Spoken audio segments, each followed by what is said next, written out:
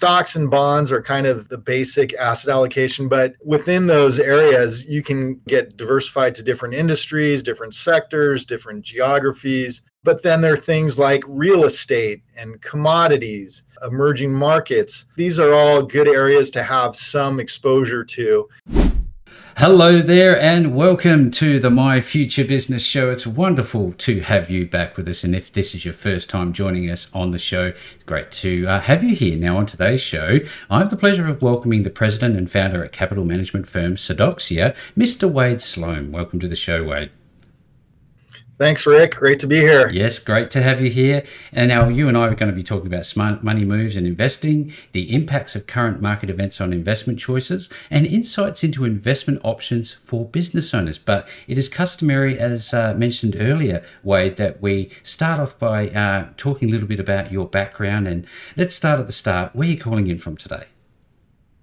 Yes, I'm located here in lovely Newport Beach, Southern California. Oh, beautiful. I love that place. Now, tell me, what do you love about the place? And is that your home? Yes, I've been at Newport Beach when I started my firm about 16 years ago. So I'm native to California. I've been back east in the Middle West for quite some time, but I've been here in Newport Beach for 15 years. So tell us a little bit about locations and landmarks. What's something that's prominent there? Well, Orange County is actually spread out pretty broadly. So it's one beach after another. So next to Newport Beach, you have Laguna Beach. If you go farther north, I used to live in Manhattan Beach and Hermosa Beach, going all the way down to San Diego. Probably the biggest landmark in Orange County is probably Disneyland. Oh, yes. That's about a half hour inland from here. Yep. But my kids are grown, so it's been a while since I've been to Disneyland. Well, I do recall going there many years myself, but I love the place. Now, tell me a little bit about your sprint triathlons. I know that they're part of everything you do. Now, I couldn't do it myself. Tell us a little bit about that. Sure. Yeah, I've been involved with sports pretty much my whole life, ever since I was a kid. Once I got older and I moved back from Kansas City to Orange County about 15 years ago, I connected, as a lot of people do in social media, and connected with one of my high school friends. And he said, "Hey, Wade, why don't you come out and play on the basketball team just like our high school days?" Well, I found out very quickly that I was much slower. The pains were a lot tougher. And so I basically retired from recreational basketball in my, let's say, early 40s, and converted to running. And then that's when I started dabbling around in triathlons. It's been a while since I did my last one, but it was a lot of fun, and I'm always up for a new challenge all the time. Tell me a little bit about the difference between a standard triathlon and a sprint triathlon. Yeah, so they come in different lengths, basically. So you can think of, junior varsity, college, professional. So I started with a sprint triathlon. And, usually I think you finish those in about an hour. And then they have, you graduate to an Olympic marathon, triathlon. And I did one of those.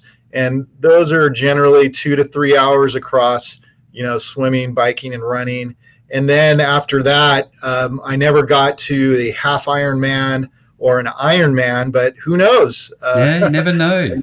You never know. Maybe that'll be in my future. Absolutely. Loving the feedback. Now, I know as a traveler myself, I get this bug and I need to go places. Now, I know that you've been to, what is it, 25 different countries? Tell us a little bit about your travel journeys.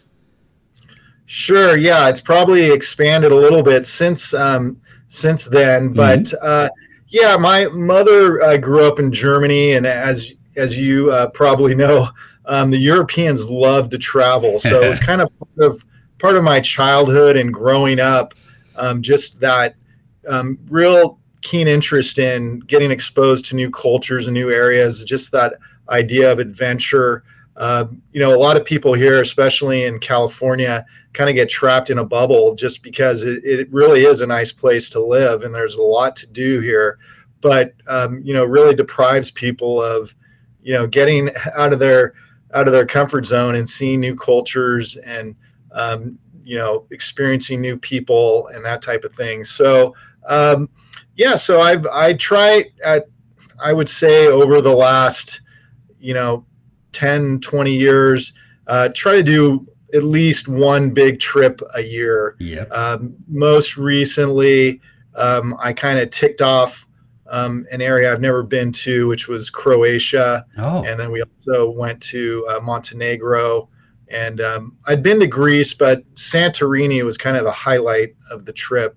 So, there's what's in store next. I have a few ideas, but I'm always looking to try to do one big trip a year if possible. Now, I remember going to some places around this big, wide, wonderful world of ours and always feeling a sense of gratitude because we seem to have a better understanding, a different perspective at least, of how lucky we are. Would you agree with that? Yeah, no, I think probably a lot of people that you interview, they may not all be in the top 1 or 2%, but let's just say the top half. And when you get exposed to different areas, you realize that you do take certain things for granted, and getting exposed to some of those different areas, makes you appreciate what you do have. So I would agree with that statement. Absolutely. Thank you for the feedback. I also think about, you touched on culture a little earlier, Wade, and I think what is something that's common, given your vast and wide travels, that is common between all of us, do you think?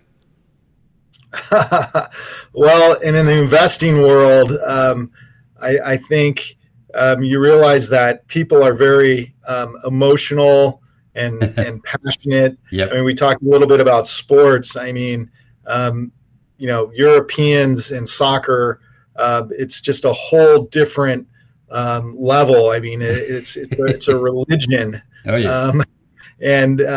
We have our NFL football here. But I think, even from a business standpoint, emotions and behavioral aspects and culture and economics and politics, it all plays into, how we look at companies, investments, and trends, and, having a global perspective and understanding how globalization works. And, just from basic, I mean, your audience and listeners, they're familiar with the iPhone and, hundreds of millions of people using these things and how it connects people. So, I think there's a lot of commonality, and with globalization, the linkage is even getting tighter, and I think it'll get even tighter over time. Yeah, absolutely. Great feedback. Now, I know that it's one thing to travel abroad, but tell us a little bit about your 5,000-mile RV trip. How was that like? So this was at the tail end. I was managing a $20 billion fund at American Century in Kansas City. Mm-hmm. And one of the benefits we had as employees is you could take a sabbatical. Oh. So I took almost a full month and got into an RV in the Midwest. And, not everything works out as it should on paper. At the time, my kids were 2 years old and 5 years old. And you can imagine going 5,000 miles trapped in a house on wheels can create some adventure. But looking back, even with some of the complications we faced, it was a really memorable experience.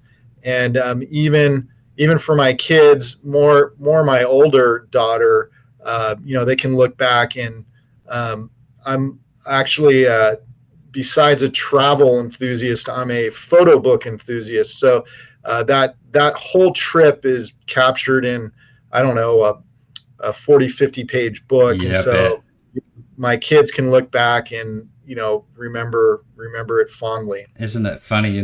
We suffer at the time, but they're memories that we would never give away, or we would happily do again. Now, we've talked about your traveling abroad and locally, but what else is on the bucket list for you?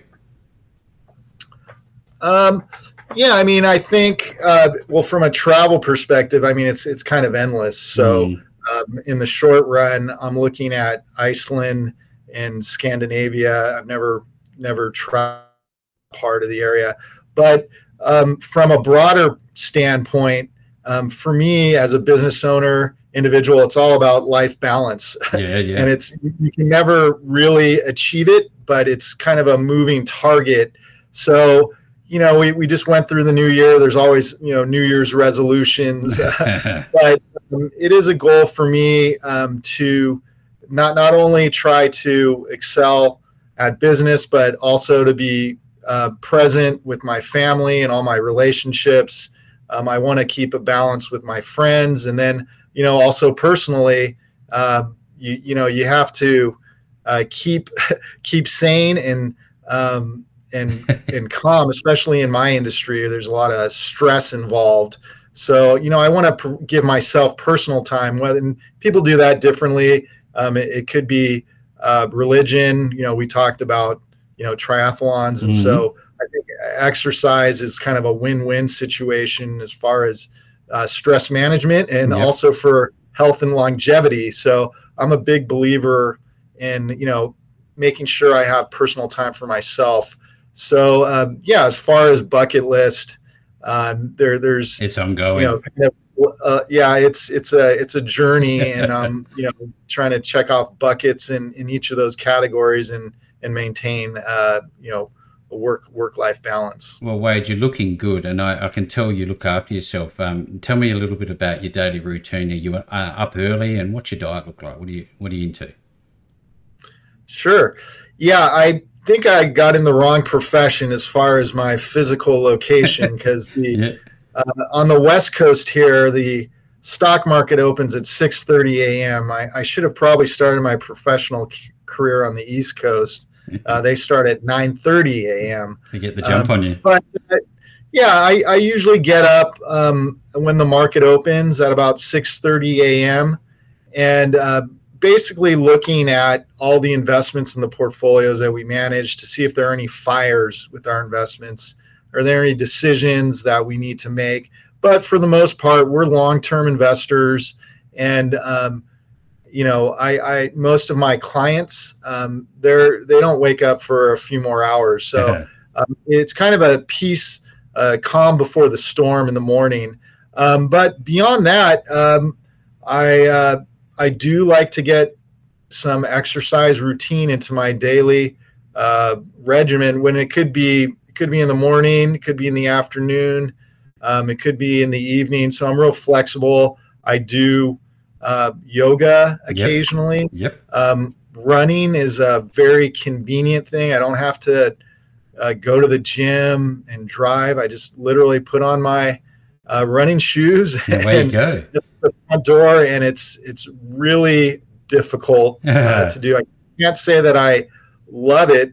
I love the feeling when I finish. Yes. So anyway, I do try to do that. And then as far as diet goes, yes, I do have some family health history that makes it important that I have to keep on top of that. Mm. So I do try to eat healthier, not a lot of red meat, Mm. and try to introduce more fruits and vegetables into my diet. But I definitely do love food, and I do have cheat days, Yes, me too. and I do have a sweet tooth. But yeah, for today, so far I've had an acai bowl, if you know what that is. No, I So don't. But there you go. getting a little hungry, but not sure what's on the dinner menu. Well, it's just around the corner, I'm sure. Now, tell me, you just touched on discipline. And I think about how disciplined you must be in terms of running a triathlon. And, you talked about not liking the experience when you have to do it, but you do it anyway. It's a committed person. It's somebody who recognizes the value of persistence and discipline. Tell me a bit about how important that is for you. Yeah, I think that's a big part of it. A big part of it is just the competitive nature. That's what's really exciting to me. So when I get up every morning, um, I'm in a very unique industry where we get judged and measured every day, and it's kind of like a sport. Mm, Um, and the same goes with these triathlons and competitions, and just and part of the competition is the scale. yeah, So I get on the scale every day. So to me, I'm constantly measuring whether it's professionally with my investments, my clients, my business, personally. Yeah, I need to make sure that my weight's good. I have to make sure that my cholesterol levels you're are on top of it. correct. Yeah. And it's a competition to stay healthy, to be in the shape that I can do the things that I want to do, because I do enjoy life. I want to Yeah. be around for a long time, and so yeah, it does require discipline. But I enjoy just the competitive part of it. Nature. I'm Yeah. a very competitive person. Well, I know that this is why the My Future Business show is fundamentally different from most other business related podcasts, is because we take a bit of a deep dive into your personal life. So I really do appreciate it. Now, I think that's a really good segue into educational and professional background. Tell us a little bit about that. What sort of qualifications do you have behind you? Sure. Yeah. Thanks to my mom. My mom was a widow, and she brought up me and my two brothers. And so education was very important. My two older brothers were kind of mentors to me. I kind of chased and, bit their ankles trying to keep up with them. After high school, I went to college at UCLA, the University of California, Los Angeles. I was an economics major, and I cut my teeth for a few years for an investment company called William O'Neill. They're based in Southern California. He was the brains behind Investors Business Daily newspaper, which is kind of a Wall Street Journal competitor. So I did that for 2 years. I got some great experience, and then used that to get my master's, my MBA degree at Cornell University in upstate New York. Along with that, the investment industry is a kind of a unique industry as far as credentials and certifications. And quite frankly, there aren't really a lot of stringent requirements. A lot of it is voluntary. So believe it or not, and it's part of the reason we got into the 2008 financial crisis, is because there wasn't a lot of regulation. And, I would argue today there still isn't enough. Mm, But I voluntarily got what's called a CFA, a Chartered Financial Analyst. And what that is kind of an inch wide, mile deep into investments. So a lot of people that work on Wall Street, people that did do what I do and did what I did, which was manage billions of dollars, had this very specific credential, and that not that it's required, but mm. gives you a lot of knowledge in the space. Beyond that, I have what's also called the CFP, Certified Financial Planner. This is a little bit more common. It's still a minority of investment advisors in the industry, and it's more of a mile wide, inch deep of knowledge across everything from investments to estate planning, tax planning, insurance, et cetera. It's kind of a broad dive, Broad and dive. Yep. that's another multi-year program. So those are some of my certifications and my educational background. Yeah, thank you very much for sharing. Tell me a little bit about the different types of investments and what does Sedoxia focus on? Yeah, I mean, we do primarily invest for high net worth individuals, and we do also manage money for businesses. You can think of things like 401k plans or pension plans. And yeah, as far as the specific investments, we invest in individual stocks, we invest in individual bonds, government securities. Things called ETFs, exchange traded funds, Mm, or index funds. And you talk to 10 different investment professionals and you'll get 10 different opinions on what's the best way to invest. Our religion at Sedoxia is low cost, tax efficient, long term time horizon. You can kind of think of a Warren Buffett type of philosophy to investing. Mm-hmm. And it's worked very well for me over my 30 plus year investment career. Well, I'd love to explore that a little more, but I also want to know where did the name Sedoxia come from? I love it. Yeah, sure. Yeah, it's kind of interesting because, as you can imagine, just like there are a lot of podcasters out there and interview people that you swim around with. In the investment industry, there are literally hundreds and thousands of different firms out there. So when you're coming up with a name for your business, especially in the investment industry, you come across a lot of things like Everest Capital Management, Yep. or Pinnacle, or Peak, or all these different ways of trying to create an analogy of growth. At American Century, it was a tree. So Sedoxia is a name I came up with, was derived from the Greek word for optimism, asiodoxia. And so I kind of chopped it down a little bit, and Sedoxia is where we arrived.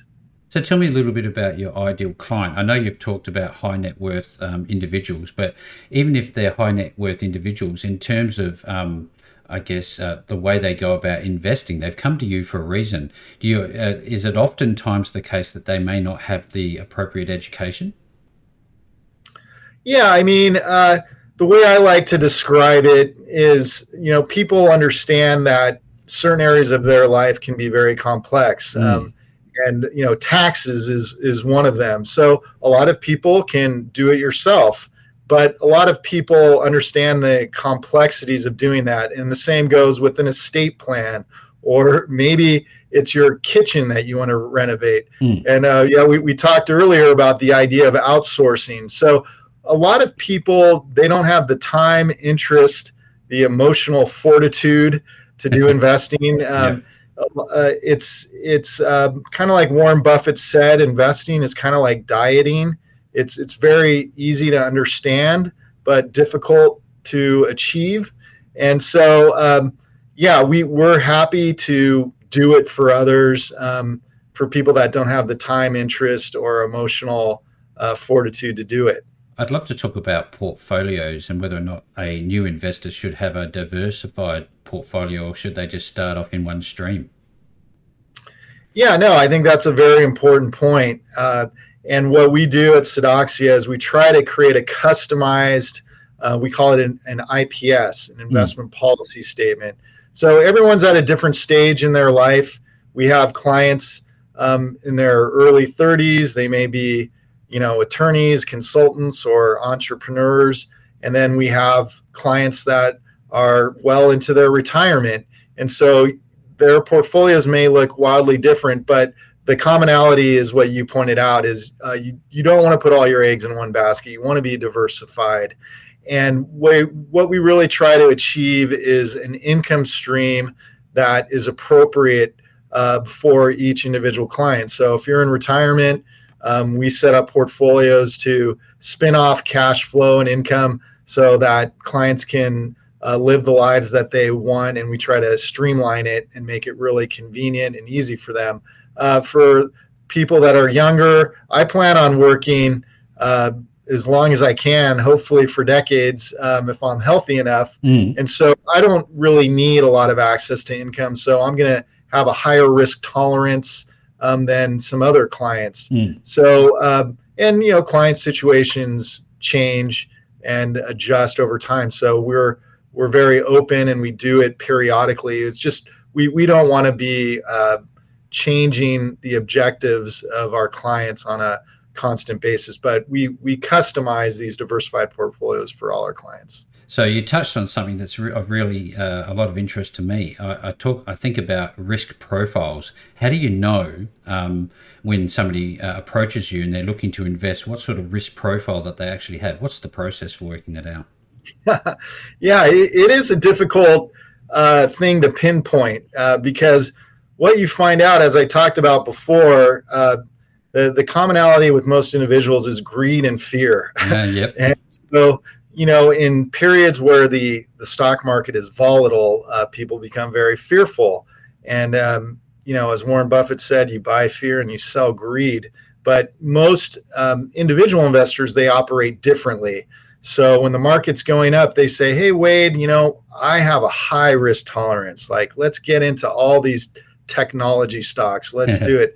And then the market tanks and they go, you know what, Wade, I'm very conservative. I just want to preserve wealth. Cause and effect. Right. And so that risk tolerance can change over time. So we try to be really upfront with our clients and prospective clients is to explain how we invest. And we try to prepare them for rocky waters because inevitably that's what happens.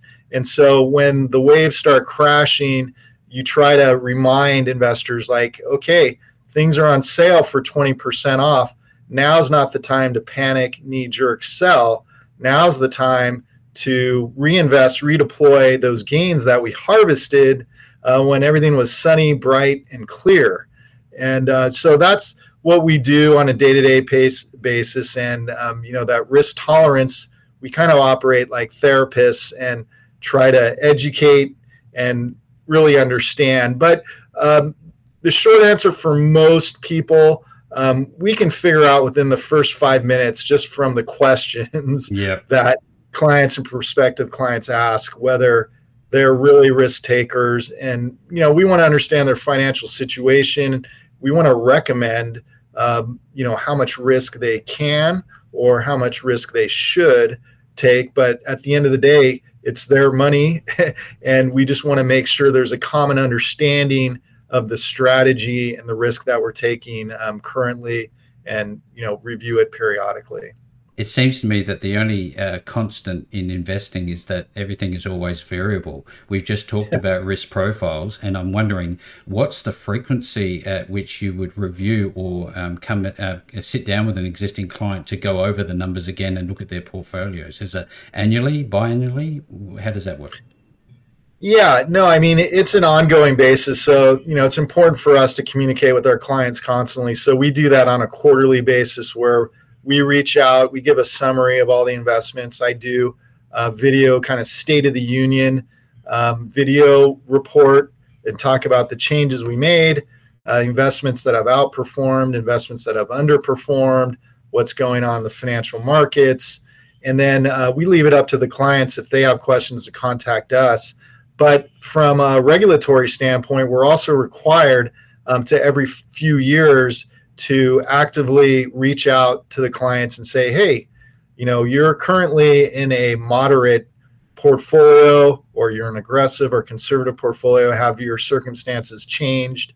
Do you want to change your risk profile or your asset allocation is the industry term. So yes, at a minimum, every few years, we need to meet with the clients and make sure that they're comfortable. That's great feedback. Thank you very much, Wade. Now, when we have an inexperienced person that comes to you, how do you help them make smart investment choices? Mm-hmm.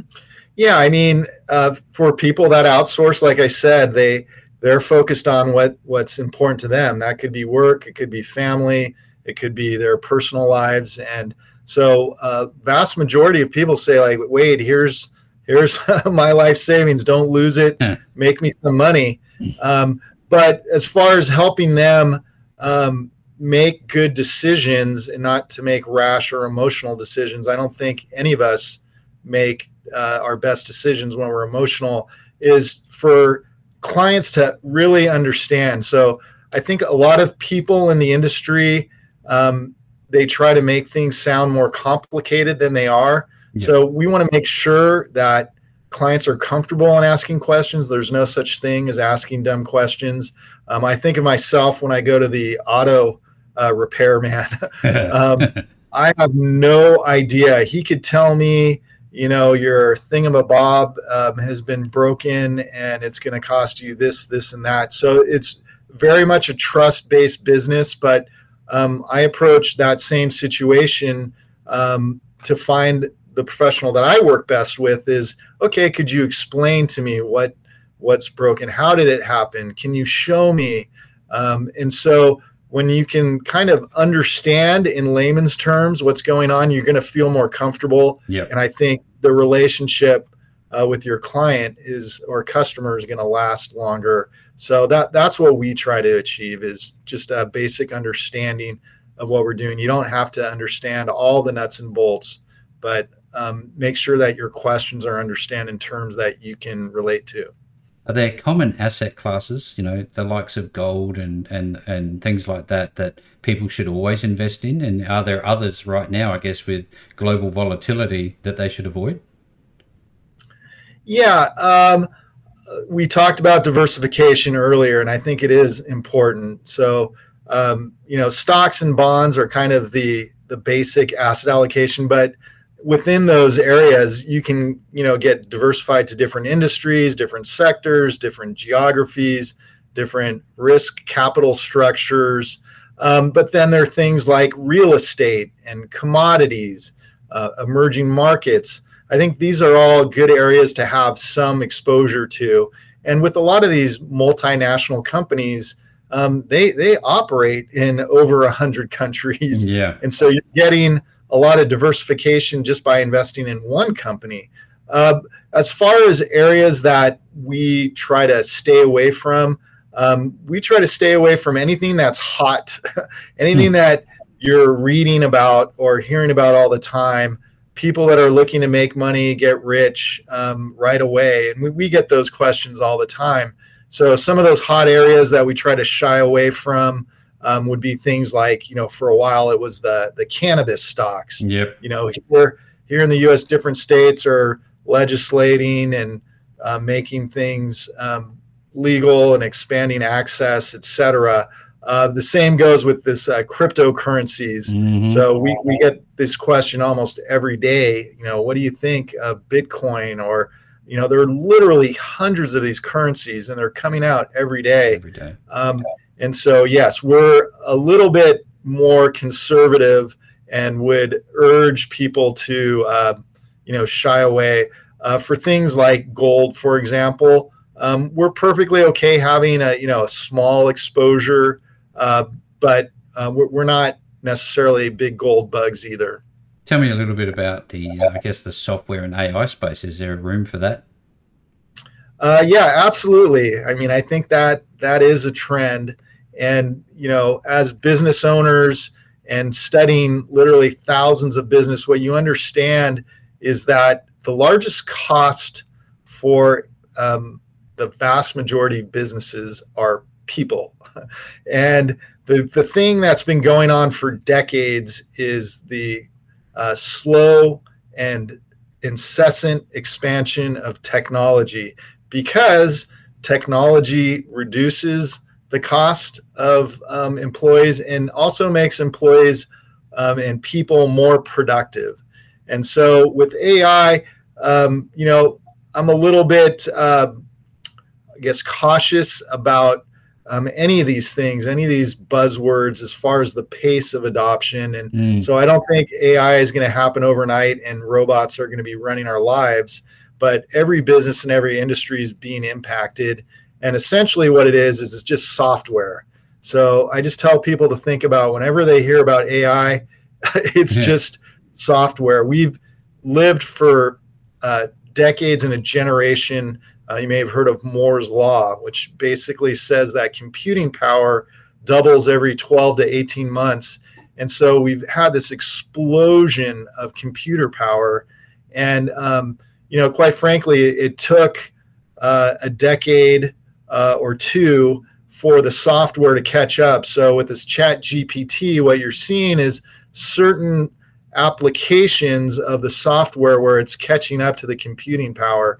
and it's not stopping, No. and that's why you're seeing, whether it's in biotechnology, if it's in media and entertainment, if it's retail, it's impacting all industries. So yes, we are definitely focused on this area. We're investing in that area, and we're looking for companies and industries that not only don't have to be creating the AI technology, but are using it to grow their business and their profits. What I think is important that I'm taking away from this call is that Sedoxia must be all about information. Where is it that you're sourcing the wide array of global information on what's a great investment, long-term, short-term, all of this information that you must have so that you can help people, help investors make informed decisions? What's your sources? Yeah, no, I mean it's really been a information revolution because anybody at their computer has access to this information, Yep. and the internet is just so pervasive. But a lot of this information, and most people don't know it. It's right in front of them in their computer. Is these thousands of companies that we follow, publicly traded stocks, are mandatorily required to release information, not only quarterly, but whenever there are other changes. So you've probably heard of the SEC, the Security and Exchange Mm-hmm. Commission. They require all these companies to file all these public filings. And, Warren Buffett used to talk about what he would love to do Friday nights is to curl up with a nice annual report or 10K. And, these are for us geeks that are really interested in finding the next Apple computer or NVIDIA or Amazon, to really dig into the details and understand how companies operate. But in order to do a lot of this detailed in the weeds analysis, it does require some education and training in the basic language of business is accounting. And so, it's probably the most boring class that I had in college and business school, but the most valuable. So a lot of what I do on a day-to-day basis is I'm crunching and looking through the numbers, but also reading about strategy, new products, expanding into new geographies. There's just like an endless amount of information. And each one of these companies, you just go to their website and they have presentations and recordings. You can really go down a lot of rabbit holes and get tons of information to become an expert on a lot of these companies. Great feedback. Thanks again, Wade. Now, I wonder, given that we're moving away from a more towards a cashless society, credit cards abound everywhere, how does that impact investing options and choices that people make? Oh, yeah, absolutely. I mean, it's a great point. We're actually an investor in Visa. So I'm sure a lot of your listeners use that. But and you can see it with, younger generation. I have kids and, they're using Venmo and nobody carries cash anymore. They go out to dinner and they'll split the dinner up 5 ways over their cell phones. Yeah. So, everything definitely is moving from cash to digital and electronic. There's certainly some risks, regulatory wise, because these, whether it's MasterCard or Visa, they, essentially have oligopolies, and but the convenience factor is undeniable.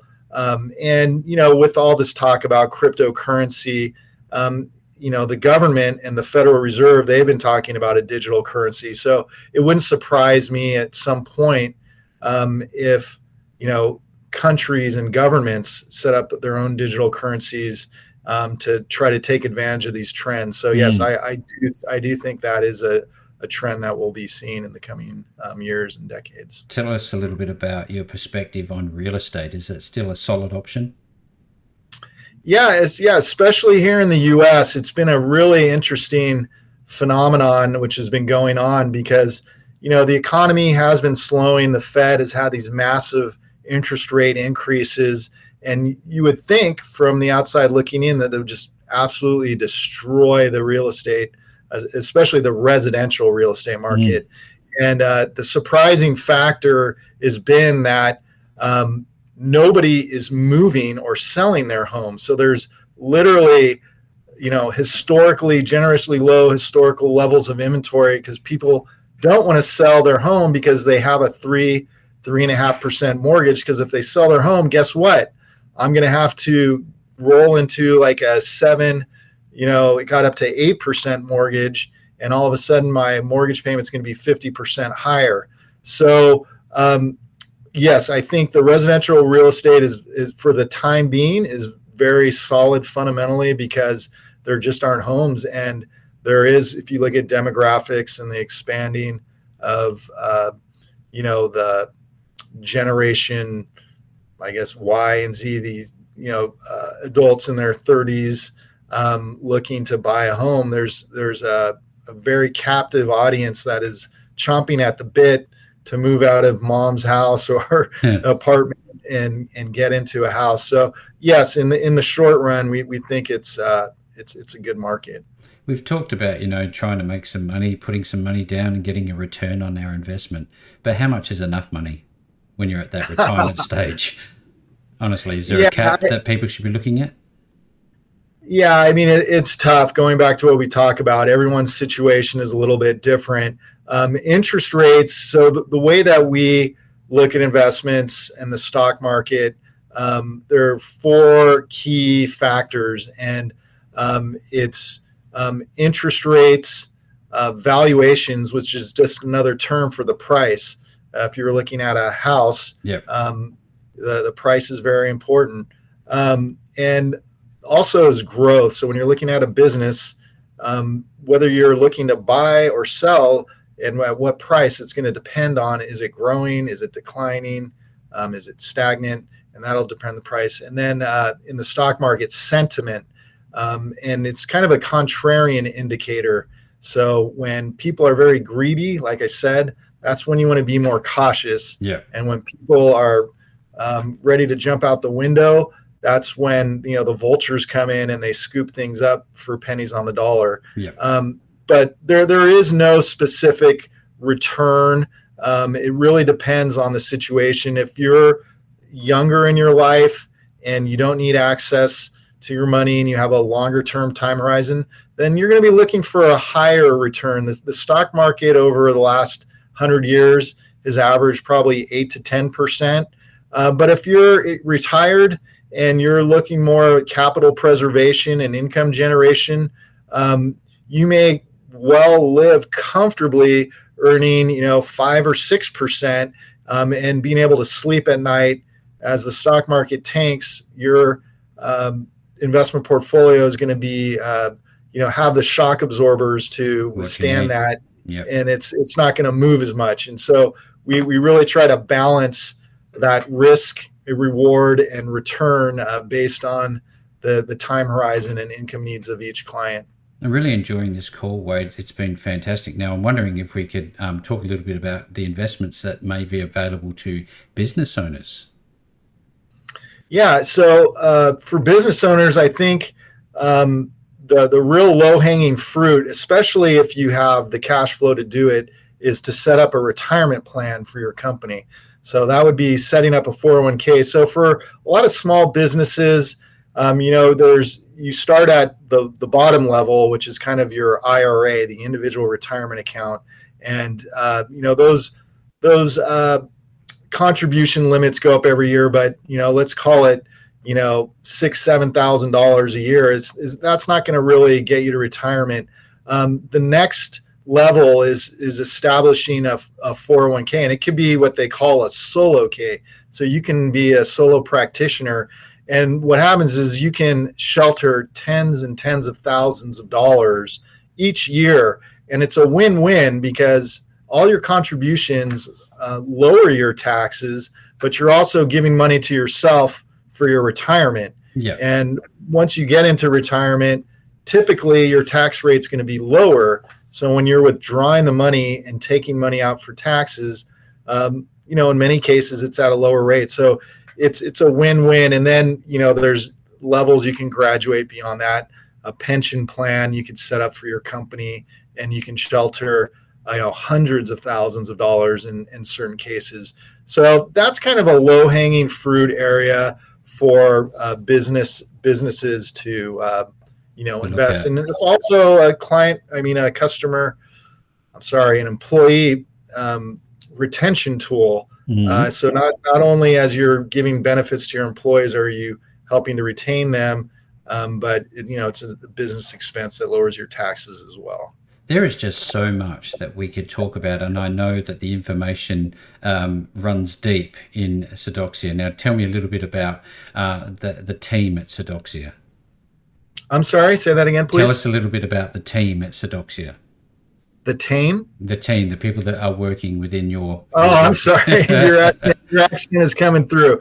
Yeah, the team. So I have a few employees that work with me. I kind of have a chief operating officer, Kevin Weaver, and he wears a lot of different hats. He does a lot of the financial planning. Mhm. So as you can kind of tell from our conversation, I'm really interested in the investments, and that's what I've been doing for 30 years. Yep. I'm also a financial planner, and I can, come in with my expertise and perspective.